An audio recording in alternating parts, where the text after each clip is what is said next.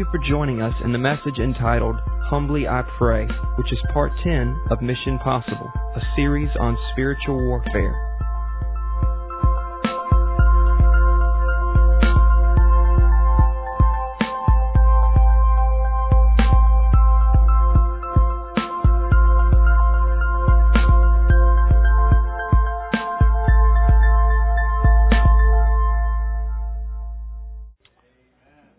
Amen.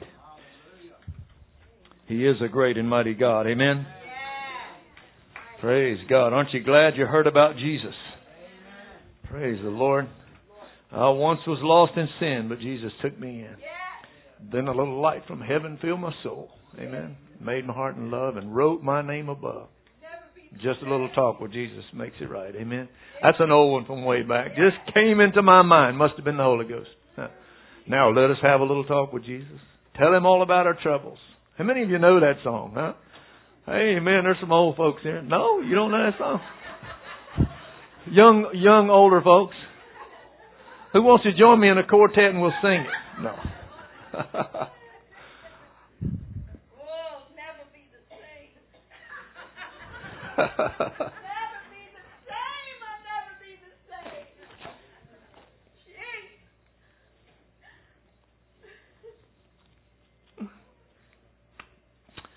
Well, if I can get through this, bless God. Hallelujah. I feel the presence of the Holy Spirit here this morning. Amen. Children, you can be dismissed for Children's Church. And I'll have my own personal revival up here, and y'all can just hang on, and I'll get there when I can. Amen. I'm talking about to the Word. So today, my plan is to conclude this series that we've been doing on Mission Possible, on spiritual warfare. I hope that what I've been teaching on, preaching on, has been useful to you and helpful. I hope it hasn't bored you to tears. Amen. I hope it has been informative and instructive, and somehow it's maybe been enlightening to you and inspirational. Some way it's been an encouragement to you, edified you. That was certainly my intention. I believe that God truly directs the steps of those who seek Him. Yeah. Amen. Do you believe that? Yeah. Well, the Bible says that He directs the steps of the righteous or the good men. And I try to seek the Lord, so I believe that God directs my steps. And as a result of that, I believe that God wanted you to know the nature of the war that we do face. Folks, because we do face this war. Every living human being faces a spiritual battle. Unfortunately, some people, they don't have Jesus Christ in their heart to face that battle in the Spirit. I'm talking about with the Holy Spirit. But every person faces that battle, and I believe that God wanted you to know the nature of the battle that you're facing. That Satan wants to take away your freedom. And he wants to place you into bondage. The Bible says that Jesus came to set you free. Amen? Yes, amen. Well, if He came to set you free, Satan is just the opposite of Jesus, and he wants to put you into bondage and keep you there. And if he occupies the strongholds in your mind, he will control you. Because whoever controls the mind controls the man. Amen? And so the battle that is being forged, it's real, folks. It's real, and it is being fought by real forces that are among us. Because there is a spirit realm. And in that spirit realm, there is a battle going on between the angelic host of God and the demonic forces of the enemy. And so to survive this war, I believe that God wanted us to know that you have to put on the whole armor of God. And so we need to understand that all begins with truth. I mean, Jesus said that I am the way, I am the truth, I'm the life. No man comes to the Father except through me. And so we need to understand that it all begins with truth. And as a result of that, we put on His righteousness. And we're made right before God. With that, we get peace that comes with us. And in that peace, we are able to go out and share that gospel with other people. And so God wanted us to know that's a part of His armor. We do all of this through faith. You know, the shield of faith, which is able to quench all the fiery darts of the wicked.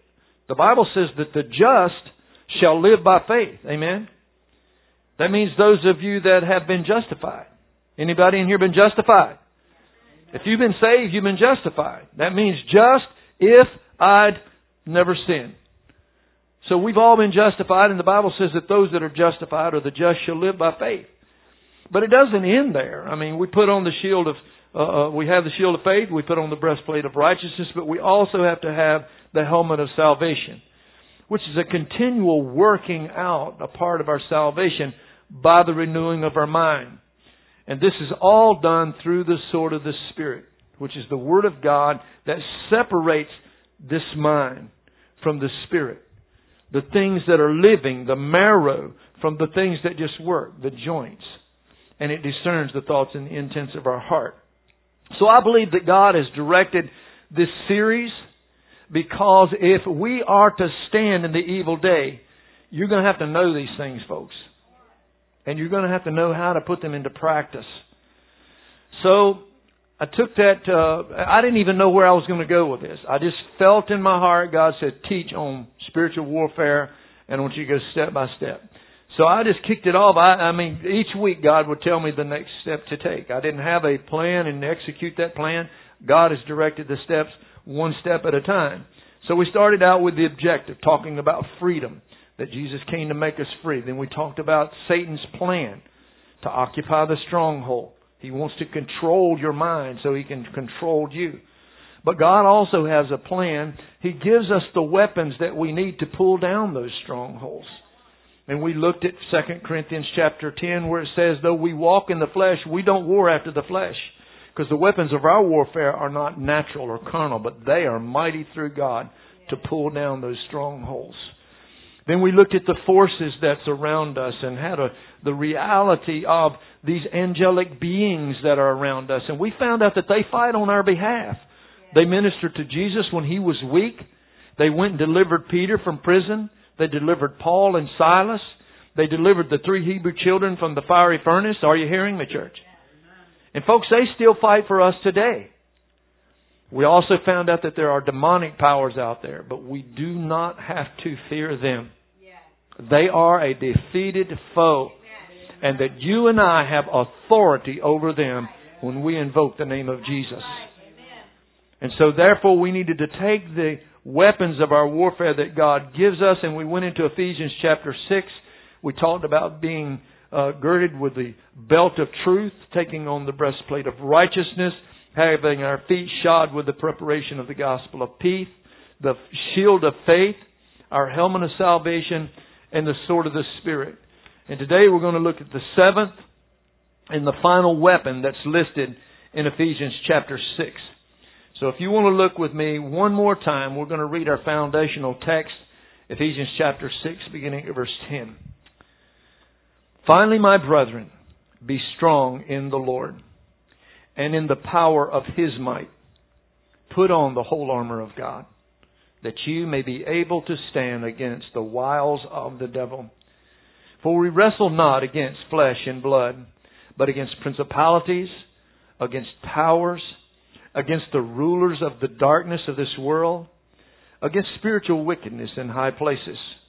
Wherefore, take unto you the whole armor of God, that ye may be able to withstand in the evil day. And having done all to stand, stand therefore, having your loins girded about with truth, and having on the breastplate of righteousness, having your feet shod with the preparation of the gospel of peace. Above all, taking the shield of faith, wherewith ye shall be able to quench all the fiery darts of the wicked. And take the helmet of salvation, and the sword of the Spirit, which is the Word of God, praying always with all prayer and supplication in the Spirit, and watching thereunto with all perseverance and supplication for all saints. And for me, that utterance may be given unto me, that I may open my mouth boldly to make known the mystery of the gospel, for which I am an ambassador in bonds, that herein I may speak boldly as I ought to speak. Father God, we come before you in Jesus' name. God, we ask you today, open our ears, Lord. Open our eyes, Father. And open our hearts. In Jesus' name. Amen. Now, The seventh weapon that's mentioned in Ephesians chapter 6 is actually prayer. We don't typically think of that as a weapon, but it is a very powerful weapon. The Bible says the effectual fervent prayers of a righteous man, it avails much. And we can see through prayer that great things have been accomplished. So it is a weapon. I see 4 main points that Paul points out in this particular weapon in Ephesians chapter 6. He says, first of all, that you are to pray continually. Other places in the Bible it tells us to pray without ceasing. 1 Thessalonians chapter 5 tells us to pray without ceasing. Now, that doesn't mean that you kneel down, bow your head, and close your eyes. It's kind of hard to do that and drive a car. But it means to stay in an attitude of prayer. How many of you stay in an attitude of prayer? Huh? I'm constantly thinking about the things of God. That's true. And constantly listening to what the Lord has to say. Sometimes we're doing all the talking and we don't do a whole lot of listening. But we found out, and I do believe this is true, that prayer is a dialogue. It's not a monologue. I don't do all the talking and God does all the listening. And John Bevere pointed this out, and whether it's true revelation or not, I can't say. I believe that it is. He said that he was in prayer one day and God stopped him in the middle of his prayer and said, John, is prayer a monologue or a dialogue? He said he thought about it. He said, well, it's a dialogue. In other words, I talk and God talks back to me. Because the Bible says that his sheep know his voice. Apparently he's talking to me. Hello. Amen. And he says another shepherd they will not follow. And so he says, yeah, Lord, it's a dialogue. He said, didn't I tell you to pray without ceasing? He's like, yes, sir, you did. And if it's a dialogue, then am I not speaking to you without ceasing as well? And he said it was a revelation to him. And I thought about that. I'm like, wow. God's trying to say something to you. Amen? And so we need to pray continually. And I thought, is that something we can do? I'm like, can we drive down the road and pray? Well, you don't close your eyes and bow your head, but you probably could. I mean, people ride down the road and text message other people. Amen? And isn't it funny how we can always find time to call somebody on our cell phone or text somebody on our cell phone? I just wonder how much it would add to our prayer life if we took 10% of that time and talked to God. Think about that for a second. Would that increase your prayer life? Don't raise your hand. Think of how much you're on the cell phone or on the computer or texting. You're communicating with someone. If we just gave God a prayer tithe,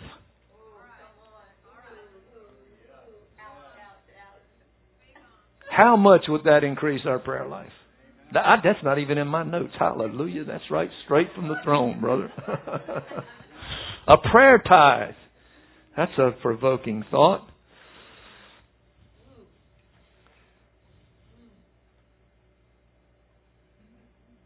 Think about it just a minute. If your best friend, every time you call them, they never took your phone call. You text them, they never text you back. Send them a message on Facebook. They never commented. If you walked up and started talking to them and they began to talk to somebody else, what would that do to you? How would you feel about that? The person you love and you wanted to communicate with them, but they never have time for you. But they've got time for everything else and everybody else. Can you just imagine that maybe that's how God sees our relationships sometimes? Because we're doing all this communicating with other people, but we never seem to find time to talk to the one who died for me. Wow, that's pretty convicting. Especially when He told me, I want you to talk to me continually, without ceasing.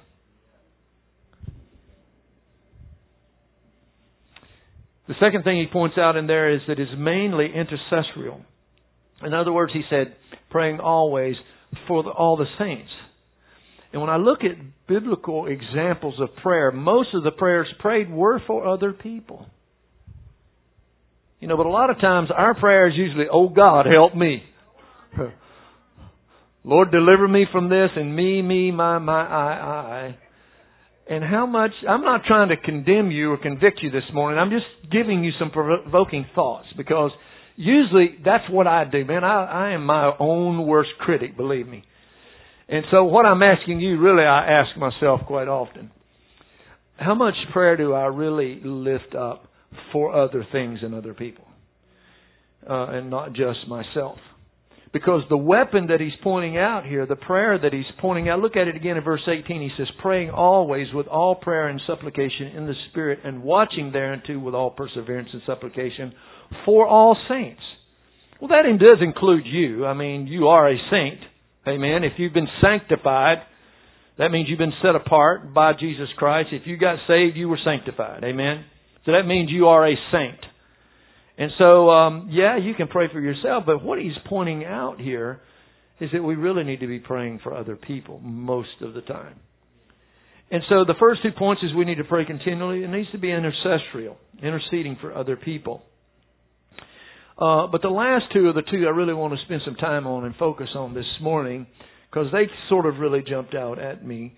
The last 2 points about the prayer being used as a weapon of our warfare is, number one, the attitude of our prayer. He said it needs to be done with perseverance and with supplication. And also the source of our prayer, he said it needs to be done in the Spirit. He said praying also with all prayer and supplication in the Spirit, and watching thereunto with all perseverance and supplication for all saints. So what does that mean, praying in the Spirit? Let's look at that first of all. You need to note also that he said that not only are we to pray in the Spirit, but we are to watch in the Spirit. And I caught that. I'm like, wait a minute. We're to pray in the Spirit, and he said, and also watch thereunto. What does that mean? It means watch in the Spirit. In other words, we need to be praying, God, help me. See if this sounds familiar. Help me, Lord, see beyond the smile on people's face and seeing what's in their heart. I want to see the cry of their heart. Anybody ever heard that prayer before? Well, you should have if you've been around, because I pray that constantly in our church. God, help us, Lord, to look beyond the smiling face and see what's in people's hearts, because we typically put on our best face when we come to church. And generally we ask folks, how you doing? I'm doing fine. Well, first of all, we probably need to repent for lying sometimes, because sometimes we're not really doing so fine, you know. But we figure, well, they really don't want to hear about my problem, you know. And sometimes they don't. I mean, there's a time and a place for things, but sometimes you need to say, you know what, have you got a minute? I don't mean to burden you with this, but I'm not going to tell you I'm doing fine, because honestly, I've got a situation and I really, really need to talk to somebody. You know, or maybe you don't want to give them the details, but I've got a situation, and can you just lift me up in prayer? You know, but people won't do that. Will we? I mean, we're very private people a lot of times, and our problems are very personal. Sometimes we don't want to tell anybody. Sometimes we don't feel like we can entrust that to them. So if we are genuinely concerned about someone, and we really do have the love of God towards our brethren, sometimes the only way we're going to know that is to see in the Spirit, so that we can therefore pray in the Spirit. And so he's saying, look, I want you to pray in the Spirit, but I want you also to watch in the Spirit with all prayer and supplication for the saints. Because I can pray for you with my own understanding in my own heart. But what I pray then is limited. It's limited knowledge and it's limited understanding. But when the Holy Spirit comes in and begins to lead my prayer, then I will pray with the mind of God. And I will begin to pray things for you that I would not otherwise know. I've seen that happen, folks. I've had that happen when people have prayed for me. I have prayed for people before and have no idea what's going on with them or in their situation. And just begin to pray a general prayer, and the Holy Spirit would just begin to move and say, pray about this and pray about that. I've seen that happen with some of you. I've heard you pray prayers, and God would begin to give you things to pray about that weren't a part of your thought patterns. Anybody know what I'm talking about in here this morning? And as you begin to pray, you realize the Holy Spirit is giving me direction to pray for this person.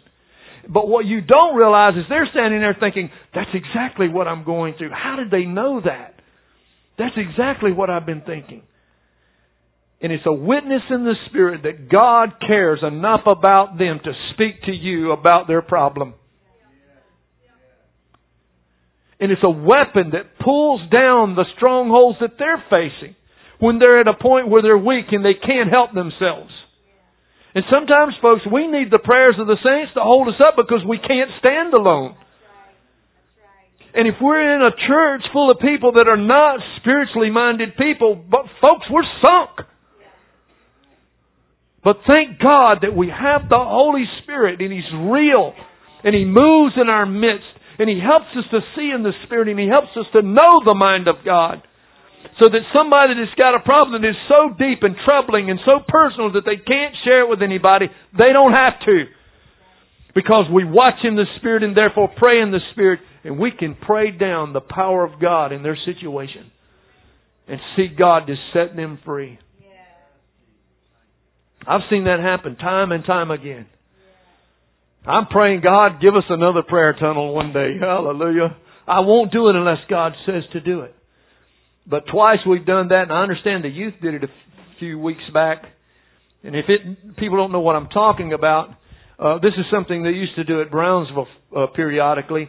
It's where you have people that you just trust their discernment and trust their direction in the Spirit, and you just ask them, part of the leadership of the church, and you make two lines like a Boy Scout belt line. Anybody know what that is? There used to be a thing with the Boy Scouts, you'd pull your belt off and it was initiation. You'd run through the line and they was swacking you, boys will be boys.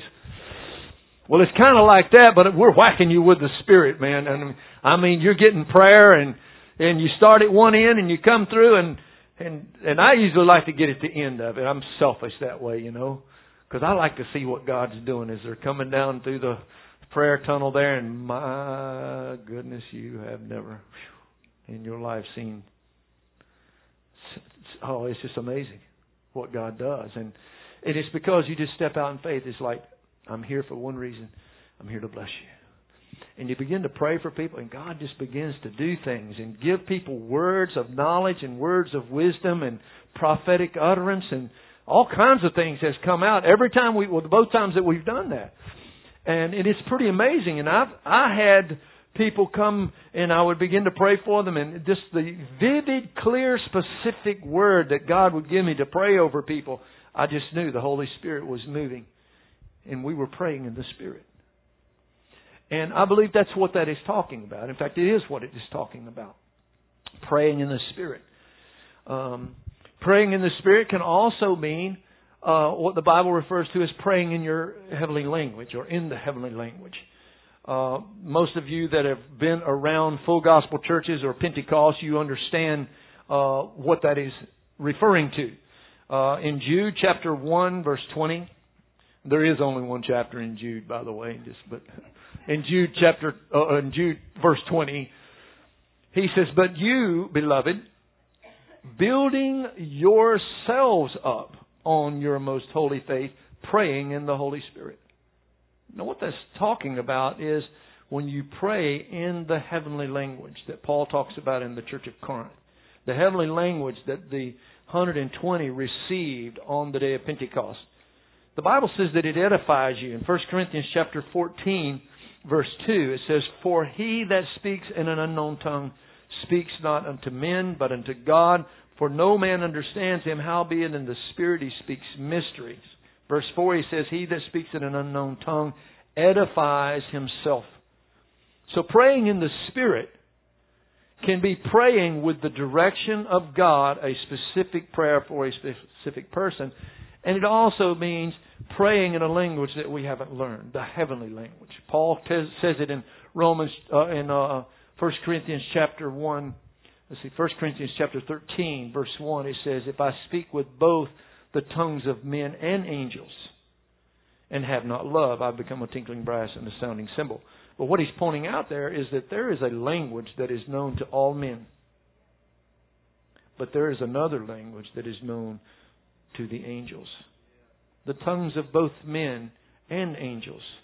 So there is a language we see throughout the New Testament that is a heavenly, what we call a heavenly language, or we refer to it as praying in the Spirit. Because praying in the Spirit sometimes it means allowing the Spirit of God to pray when you just don't know what to pray. I heard my wife this morning. She was praying an intercessory prayer. Oh God, please God, move in Louisa. Move in Goochland. God, move in Central Virginia. And then I just heard her begin to groan because it's like I can't express with words what I'm calling out and crying out for here, God. And the Bible talks about that. It says also in 1 Corinthians 14, verse 14, for if I pray in an unknown tongue, my spirit prays, but my understanding is unfruitful. In Romans chapter 8, he says it this way, likewise, the Spirit also helps our infirmities, or that means our weaknesses. For we know not what we should pray for as we ought. But the Spirit itself makes intercession for us with groanings which cannot be uttered. And He that searches the heart knows what is the mind of the Spirit, because He makes intercession for the saints according to the will of God. So praying in the Spirit, it can mean being directed in your prayer for a person, but it also means praying in a language that God gives to His church. Now, folks, look this way and listen. On the day of Pentecost, 120 people gathered in an upper room, and they were seeking God. The Bible says they came in one mind and one accord to seek God. And it said when the day of Pentecost was fully come, they were gathered there, and a sound from heaven came like a rushing mighty wind, and it filled the room where they were sitting, and they were all filled with the Spirit and began to speak in tongues as the Spirit gave them utterance. That very same day, Peter went out among the multitude. Now, these are the people that just days before he had denied that he knew the Lord, ran and hid. Now he's standing boldly in their presence. Why? Because Jesus says you'll receive power after the Holy Ghost has come upon you to be a witness unto me, both in Jerusalem, Judea, Samaria, and the uttermost parts of the earth. Here he stands in power. There were people there from all over the country. Jews that had come back to Jerusalem for this pilgrimage feast called Pentecost. And while Peter stood there, these men were looking at the disciples who were apparently doing something outwardly that appeared to be drunken men. Because they said, these men are drunk. And Peter stood and says, these men are not drunk as you suppose, seeing it is but the ninth hour. But this is that which was prophesied by the prophet Joel. In the last days, saith the Lord, I will pour out my Spirit on all flesh. Your sons and your daughters shall prophesy. Old men shall dream dreams, and young men shall see visions. And he said, this gift, it's for you. It's for your children. It's for your children's children. And it's for as many as the Lord our God shall call. Folks, God wants you to have that prayer language. It is a special thing. Believe me, sometimes you just don't have words.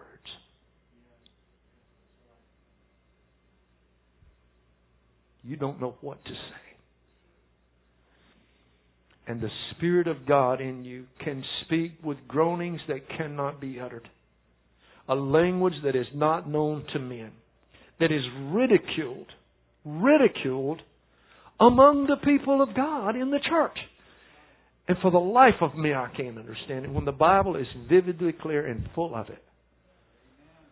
And besides that, on a little farm in Mechanicsville in 1974, I experienced that for myself.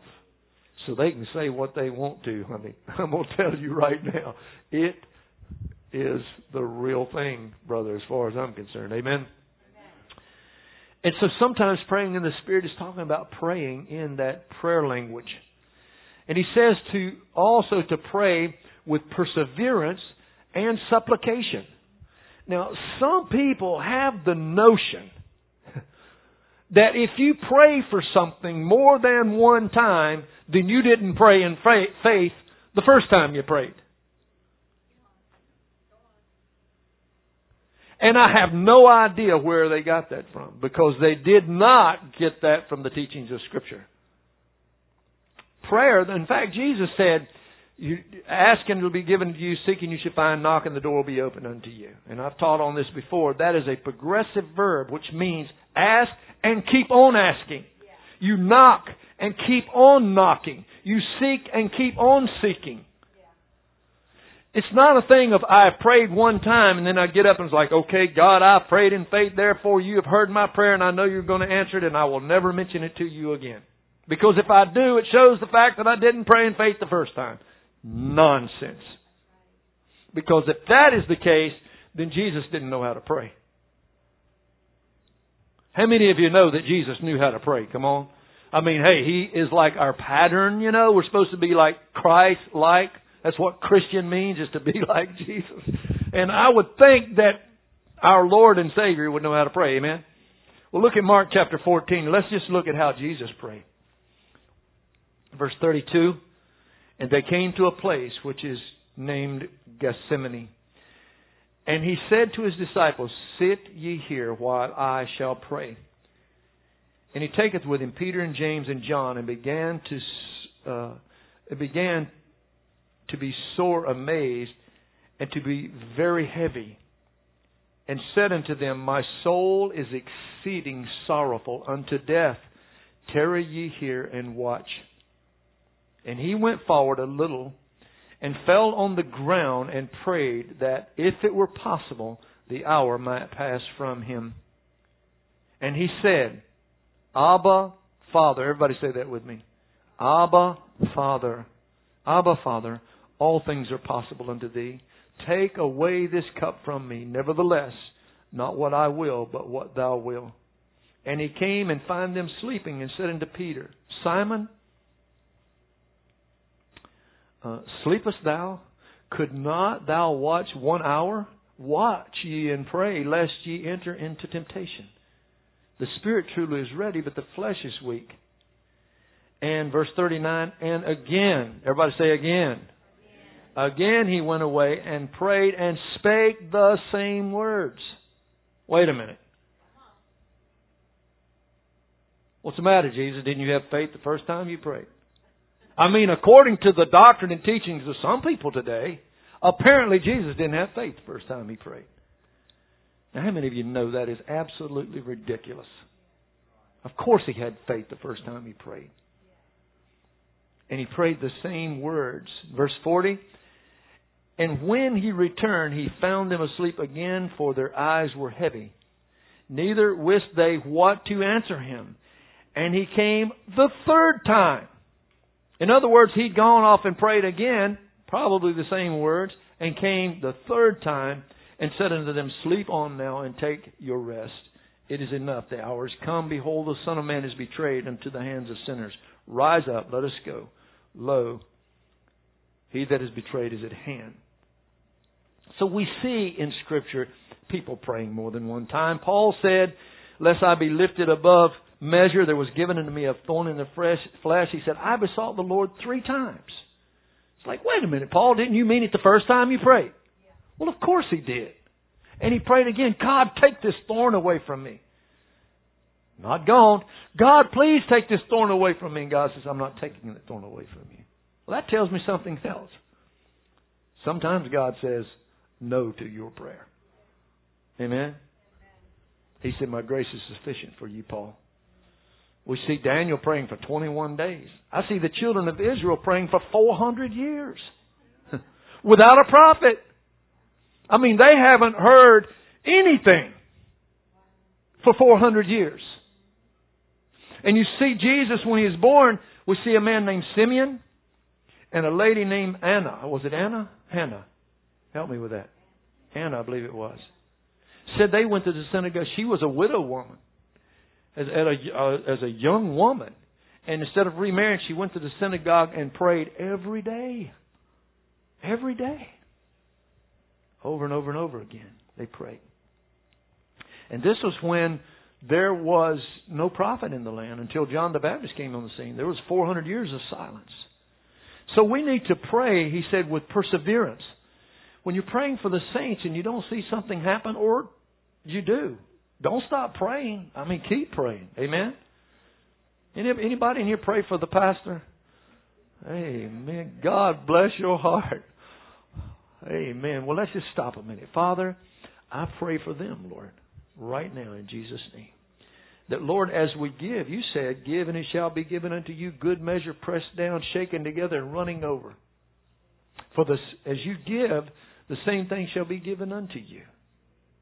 And so, Lord, I pray, God, as we pray for other people, Lord, may that gift be increased in the hearts of others to rise up and lift us up in intercession and prayer, Lord. So, God, as they pray for me and for other people, Lord, raise up saints of God that will pray for them and give back to them according to that gift in Jesus' name. Amen. Amen. So we're to pray continually. We're to pray with perseverance. And then the last thing I want to talk about is he said to pray using supplication.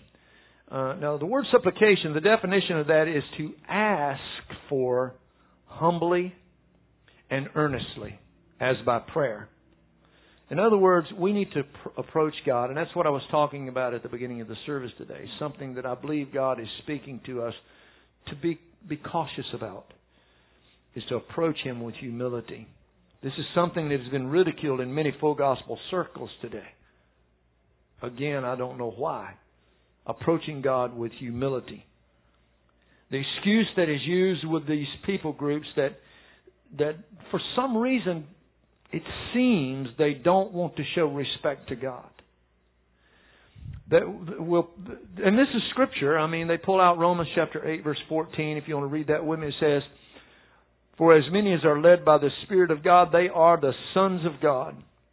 For ye have not received the spirit of bondage, again to fear, but you received the spirit of adoption, whereby we cry, Abba, Father." Seems like I heard that before. Jesus prayed that, right? Abba, Father. The Spirit itself bearing witness with our spirit that we are the children of God. And if children, then heirs. Heirs of God and joint heirs with Christ. He says the same thing in Galatians chapter 4, verse 1. "Now I say that the heir, as long as he is a child, differs nothing from the servant. Though he be Lord of all, but is under tutors and governors until the time appointed of the Father. Even so, we, when we were children, were in bondage under the elements of the world. But when the fullness of time was come, God sent forth His Son, made of a woman, made under the law, to redeem them that were under the law, that we might receive the adoption as sons. And because we are sons, God has sent forth the Spirit of His Son into our hearts, crying, Abba, Father. Wherefore, thou art no more a servant, but a son. And if a son, then an heir of God through Christ." One other place, Hebrews 4:16, they will go and says, "Let us therefore come boldly unto the throne of grace, that we may obtain mercy and find grace to help in a time of need." Now, the people that advocate this irreverent approach to God is what I call it. They say things like, "Well, I used to be poor, but I'm not poor anymore. I am a child of the King. I used to be a beggar, but I'm not a beggar anymore. I am the child of a king. Therefore, I can come boldly to my daddy because whatever he has is mine, because I am an heir of the Father. It's my inheritance. It belongs to me." The illustration that I've heard used is that when you come home, and I used to do this with our kids, they had these long pixie sticks. Anybody ever seen those? It's like a long straw and it's full of sugar. The worst thing in the world you can probably give your kids, but I didn't know that. They loved it. And I would go by and get those because it was like the only treat we could afford at the time. We're in Bible college. And they got to where they was looking to see if Dad was going to have some pixie sticks when he got home, you know. Well, sometimes you can hide stuff like that, candy and stuff, and you make a game out of it. And it's a good way to get some loving from your kids, you know. If you like loving from your kids. How many smugglers in here? You like smuggling, yeah. And so you hide that, and the kids come in and they climb up and they start digging in your pockets. All right? Why? Because that's Daddy. That's what the word Abba means. That's my Abba. That's my daddy. And that's the relationship we have with Abba. That's the relationship we have with Daddy. If He's got it, I can have it. Right? Sounds good, doesn't it? In other words, you don't come in and address Him as Father. Now, Father is a little different. Father is when you come in and the kids are doing something, it's like, time for you to turn the TV off and go to bed, son. And they don't do it. It's like, boy, I told you to get in the bed. Now turn the TV off and get in the bed right now. See, that's a little bit different than Abba. That's the Father. That's the authority. And He knows, brother, the hammer's getting ready to come down if I don't turn this TV off and get in the bed because Father has spoken. Amen? So when Daddy, Abba, comes in and He's got something, you don't go crawling up to Him saying, "Oh, most holy and reverend Father, I come before Thee as a beggar, pleading with Thee, may I please have that candy in your pocket." And folks, all of that sounds good. And listen, there is an element of truth in all of that. Just as there is an element of truth in every error that we see in the church. We are the heirs of God. But let me tell you something about an inheritance. You got a room full of kids. The executor of the will decides who gets what. You don't go jerk it out of his pocket. Are you hearing me, folks? Yes, I'm an inheritance of His will. But why am I trying to jerk $1 million and a new home and a jet airplane and a Cadillac out of his pocket when he's got a job for me in Africa, in Sudan?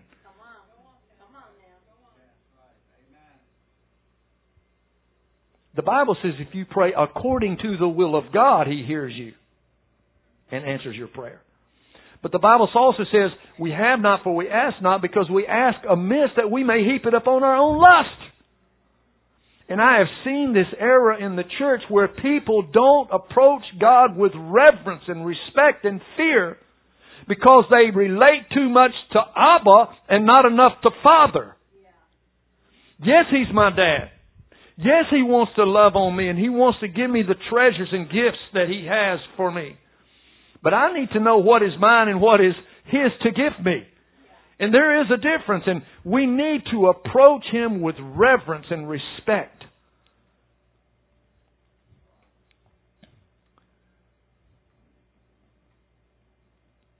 Psalms chapter 89 verse 7 says this. And this is what kind of generated our discussion Wednesday night. I thought it was really good, so I pulled it out this morning. It says, God is greatly to be feared in the assembly of the saints, and to be held in reverence of all them that are about Him. And what happens too often in church settings is we become so familiar with God that He is a friend that sticks closer than a brother. And while that is true, He is still the omnipotent, omnipresent, omniscient God. And the Bible tells us that He is to be greatly feared in the assembly of the saints, and that we are to approach Him with reverence. And so when we lose the awe of God, we lose that respect for Him, and sometimes we treat Him like our spouse. How many married folks in here have been married for a while? Huh? Don't raise your hand and don't elbow your husband when I say this. But how many of you has a spouse that don't treat you like they did when they was courting you? Huh? How many of you have a spouse that are nicer to strangers than they are to you? Oh, come on now. Come on. Why is that? This is the person you said, I'm going to love you, I'm going to honor you, I'm going to cherish you, I'm going to cleave to you, forsaking all others as long as we both shall live. But yet you treat them like they're a second thought. Familiarity breeds contempt. I don't know who said that, but it is true. Does anybody know who originally said that? I don't either, but that was one smart somebody because it's true. Your grandma said that.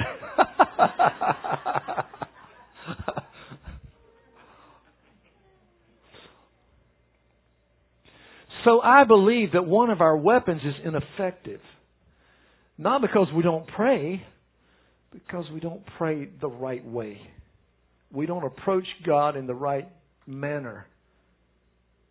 And I see that happen in our church setting right here sometimes. Because we come into the presence of God on a wide spectrum. Some people come in irreverent. I mean, there are some people that actually sit and text message while I'm preaching. I'm looking to see if anybody's putting their phone away real quick. Pass notes, whisper, talk. Well, see, not only is that disrespectful to me, the man of God, delivering the Word of God, but that's disrespectful to the Holy Spirit. It's disrespectful to the people around you. So some people come in irreverent, disrespectful. Other people come in on the other end of that spectrum with their mind set and focused on God, seeking God. We also learned in our study on Wednesday night that there's a difference between the omnipresence of God, that means He's everywhere all the time, and the manifest presence of God. Because God doesn't manifest His presence until you come into His presence with the right heart and the right attitude. And so you have people that come into the sanctuary, and you have some people like, they leave out like, I don't even believe God was even in that place. Man, I ain't felt the Spirit move in that place, and I don't know when. And the person sitting right beside them, the glory of God is just all over them. I mean, they felt His presence when they walked into, drove onto the property. Why?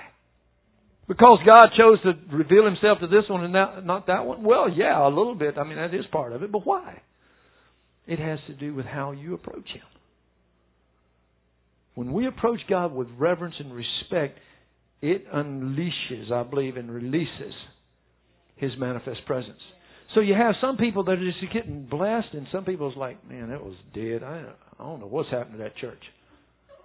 Because I had a guy tell me that one time. God just doesn't move here anymore. And I'm thinking, no, God doesn't move through you anymore.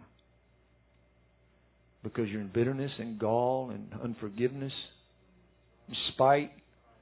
I knew these things about this person, so I knew what he was saying. Yeah, I understand, and you're absolutely right. You haven't felt the Spirit of God move in a long time in this church. But let me tell you something. It's not because God's not here. It's not because His Spirit is moving, because I can see it moving in the hearts of people, sometimes manifested in people. It's not moving in you because you need to repent and get right with God. It has to do with our attitude and our approach to God many times. And sometimes it can be the church itself. Sometimes it can be the pastor has gotten so far off track that he's brought that in and he's releasing that on the people. So, I mean, there's a lot of dynamics. It's not always a individual's fault. I mean, it can be a corporate thing. And I believe that's what God is trying to say to us, CBAG. Let's make sure that we show God the reverence and respect that He deserves and demands. Now, respect has not been taught, I think, in society, which has caused a whole lot of this problem. And it's true. Respect is something that is different today than when so many of you were small and children and when I was a child. Brother, I mean, talking about church, my mom sitting here can testify to this. Now, I didn't squirm around. I didn't talk. God knows I didn't pass no notes and stuff in church. Because if I did, I knew what was going to happen. I was taught, you respect the house of God. You respect the atmosphere. Amen. Because I would get in her lap and be patting her on the face on the way home and say, Mama, I was your pretty boy today, wasn't it? And I knew I'd been mean as a two-headed snake. The girls put me up to it. Teenage girls. I was so cute. Well, isn't it true? They'd get me over there and let me dig through their pocketbook and give me chewing gum. I'd be talking and laughing. Mom would be trying to get my attention. I wouldn't look at her. Boy, she got my attention when I got home, brother. I'm going to tell you. One time she got up and went and got me and picked me up. And I'm going down the hall and said, please don't whip me, Mama. Please don't whip me. The preacher stopped preaching and said, Abby, about halfway down the aisle now, he said, don't you hurt that boy. They said they could hear me screaming every lick. The whole church. She got out the door. She's like, I thank you, Pastor King. Boy, you just brought the wrath of God down on me, boy. If you left her alone, it might not have been so bad.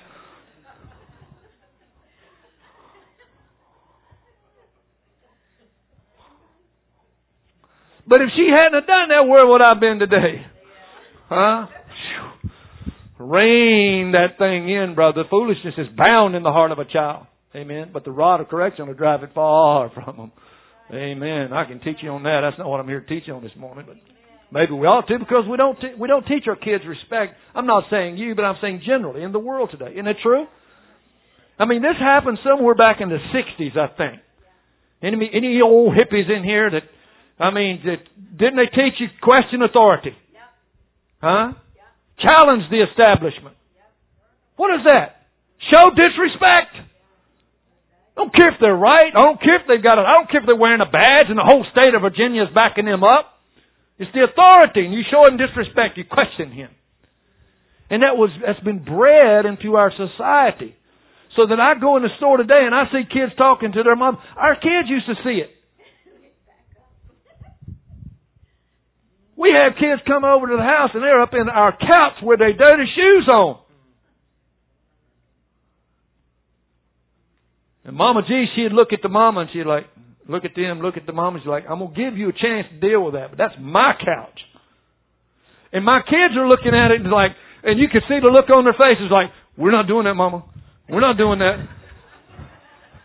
And they couldn't believe that those kids were doing that. Because they had no respect. Jenny's like, if you don't respect my house and my things, I'm not going to respect your feelings either, honey. Get your shoes out my couch. Because your mama ain't going to spank your bottom. And you in my house now, boy. Huh? We never spanked them, but they didn't know that, did they? Hey, man, why in the world is a 3-year-old this big control a 150-pound adult? Folks, there's something wrong with that picture. I don't know how far I go with this, but I feel like I need to go a little further. I've been in a church setting where a 3-year-old is controlling the whole church. And I finally, in love, just as tender as I could, I get the mom down. I'm like, look, when I'm preaching, you can't let your son run around on the pulpit. It's distracting me. It's distracting everybody. Making noise, screaming, and just knocking stuff over. You wouldn't believe. Got to rein this in. I walk her through the Scripture and try to teach her how to raise this child. Because I'm telling you right now, if you can't control him at 3, when he's 15 and smacking you down the floor, honey, you ain't going to be able to do nothing about that. And trust me, if you don't rein him in, that guy with that black robe on, with that gavel in his hand, he's going to rein him in. When he's peeping through bars, you're saying, oh my God, why did this happen to my son? It's your fault.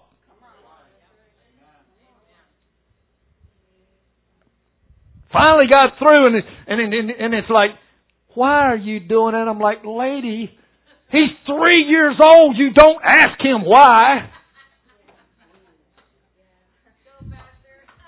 A 3-year-old can't reason. He understands. Just do what the book says. I promise you it works. Amen. If it don't, let's just throw the thing away and we're not going to do nothing else that's in it. Hey. The promises of God are yea and amen. Amen. Picked him up and swatted him on his diaper. You stop doing that.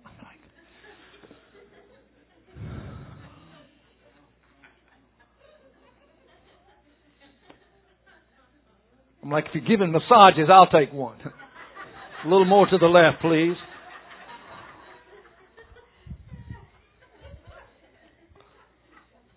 I better get off of that. But isn't it true? We don't teach respect anymore. And folks, it's filtered into the church. So that we don't respect authority. How are we going to respect God? He tells us in Romans chapter 13, let every soul be subject to the governing authorities. For there is no authority except from God. And the authorities that exist are appointed by God. Therefore, whoever resists the authorities resists the ordinances of God. And those who resist will bring judgment on themselves. For rulers are not a terror to good works, but to evil. Do you want to be unafraid of the authority? Do what is good, and you will have praise from the same. For he is God's minister to you for good. But if you do evil, be afraid, for he does not bear the sword in vain. For he is God's minister, an avenger to execute wrath on him who practices evil. Therefore, you must be subject, not only because of wrath, but also for conscience sake. For because of these you pay taxes, for they are God's ministers, attending continually to this very thing. Render therefore to all their due. Taxes to whom taxes is due, custom to whom custom, fear to whom fear, and honor to whom honor. Now Romans 13 is actually talking about the police, civil authority. But he's using that as an example of all authority. He's saying you've got to respect authority. Folks, now look this way and listen. You live in a small community. You may go to high school with some guy that is the biggest bonehead in the whole school. He gets out of school and somehow they give this guy a police uniform. And you know him. There's nothing about this guy that is worthy of respect. But brother, when he puts that uniform on, when he puts that badge on, and he pulls you over, and you know him, you know his history, you know what he did before he put that on, that doesn't matter. You respect that badge and what it represents. And if you don't, the Bible says you bring condemnation, judgment on yourself. Because he has authority. God is the same way. God has authority, and we must. I've belabored the point. Everybody got it? Say amen. Amen. So when we lose respect as it pertains to prayer, our prayer becomes like reading a grocery list to God many times. Now, I'm not talking about legalism, and I want to be clear on this. Respect is not a rule to be followed. Because if you start saying, okay, all right, we're going to change things, the way we do things here. When you come in this sanctuary, I don't want you talking to nobody. Bless God, this is the house of the Lord. You come in here, you show respect to God. Because if you don't, there are going to be some hushers in here. They're going to hush you.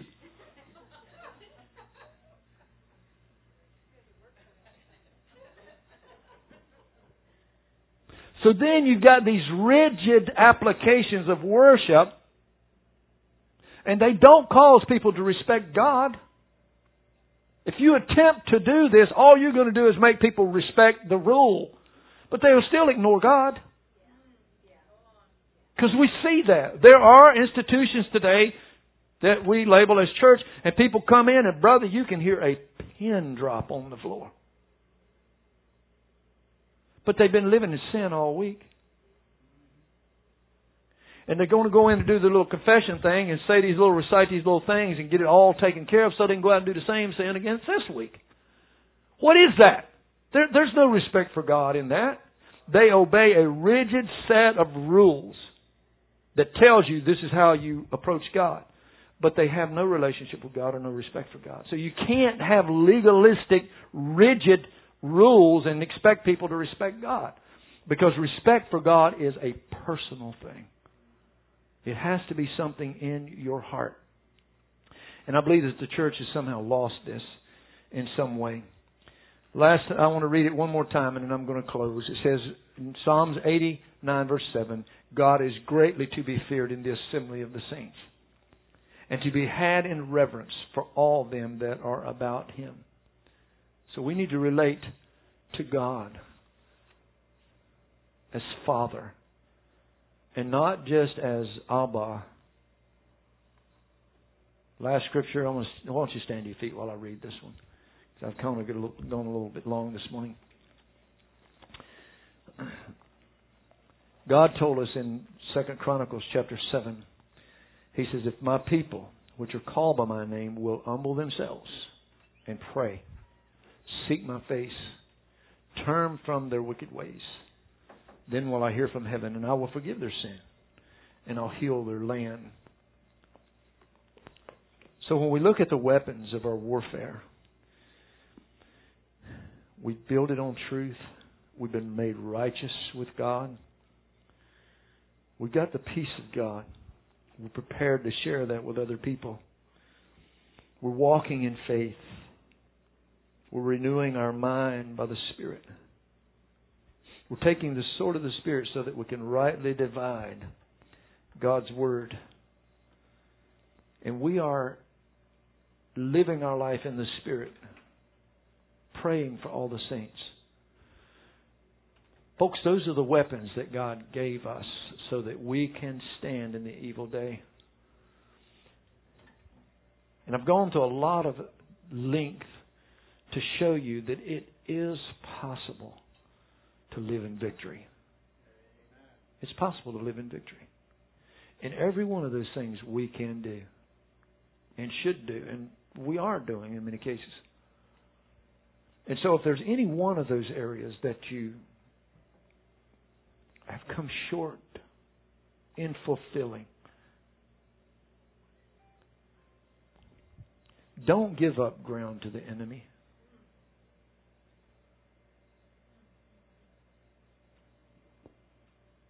Just cry out to the Lord, God, show me the area in my life that is incomplete. Lord, is there a hole in my armor somewhere? And if there is, Father, please reveal that to me. God, sometimes we just go through the motions. Even when we're trying not to, Lord, sometimes we find ourselves, because we are habitual people, creatures of habit, tend to follow the easy path. And sometimes, Lord, we're not willing to just get down and say, God, whatever it takes. But Lord, that's where we're trying to get to. God, we're wanting to be perfected in you. So, Lord, as we finish this series today, God, help us to have the right spirit, Lord. To have the right heart, God. To have the right mind. And God, to have the strength and the power through you to execute the things that we have learned. God, I know we can do that because you said, Lord, that we can do all things through Christ that strengthens us.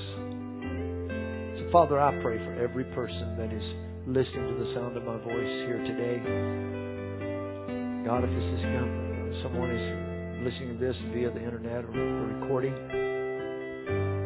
whomever hears this, oh God, I pray, God, even right now that you just begin to minister to their spirit, Lord. Because our reverence and our respect and our relationship with you, God, it's personal. And every person here, God, they need to know you. And God, let them know they can know you. God, that we many times have to approach you as the Father, Lord, with respect, with reverence, and with fear. But God, there are also those times that we can climb up and dig in Daddy's pockets and put a smile on your face because you have a gift for us, God, something special that you brought just for us. And you want us to have it, God. You just want some snuggle time with your kids. So, God, I pray that every person will, God, not just hear this, but they'll understand it, Lord, and they will know it themselves, God, that they can experience that. Lord, I've been in your lap many times, God, digging through Daddy's pockets, Lord, and God, I want every person to know what that's like. God, I remember my good brother, Brother Glenn, when he was here and he shared what it's like and how he remembered climbing up in his dad's lap and he could smell his cologne and feel his bristly beard and how special that was and that relationship that we have with Dad sometimes. And God, I pray that every person will know you in that way. God, maybe there's somebody here this morning, Lord, they don't understand what I'm talking about. They didn't have a healthy relationship with their dad. God, I pray for your healing right now today, God, just to show them, Lord, your love like they've never received before. And Father, if there's any area in our life, God, that we need to just surrender to you, God, I pray that you reveal it right now, Lord Jesus. So that when we leave here today, God, we are in a right relationship with you physically, mentally, and spiritually. While you keep your heads bowed, if you're here this morning.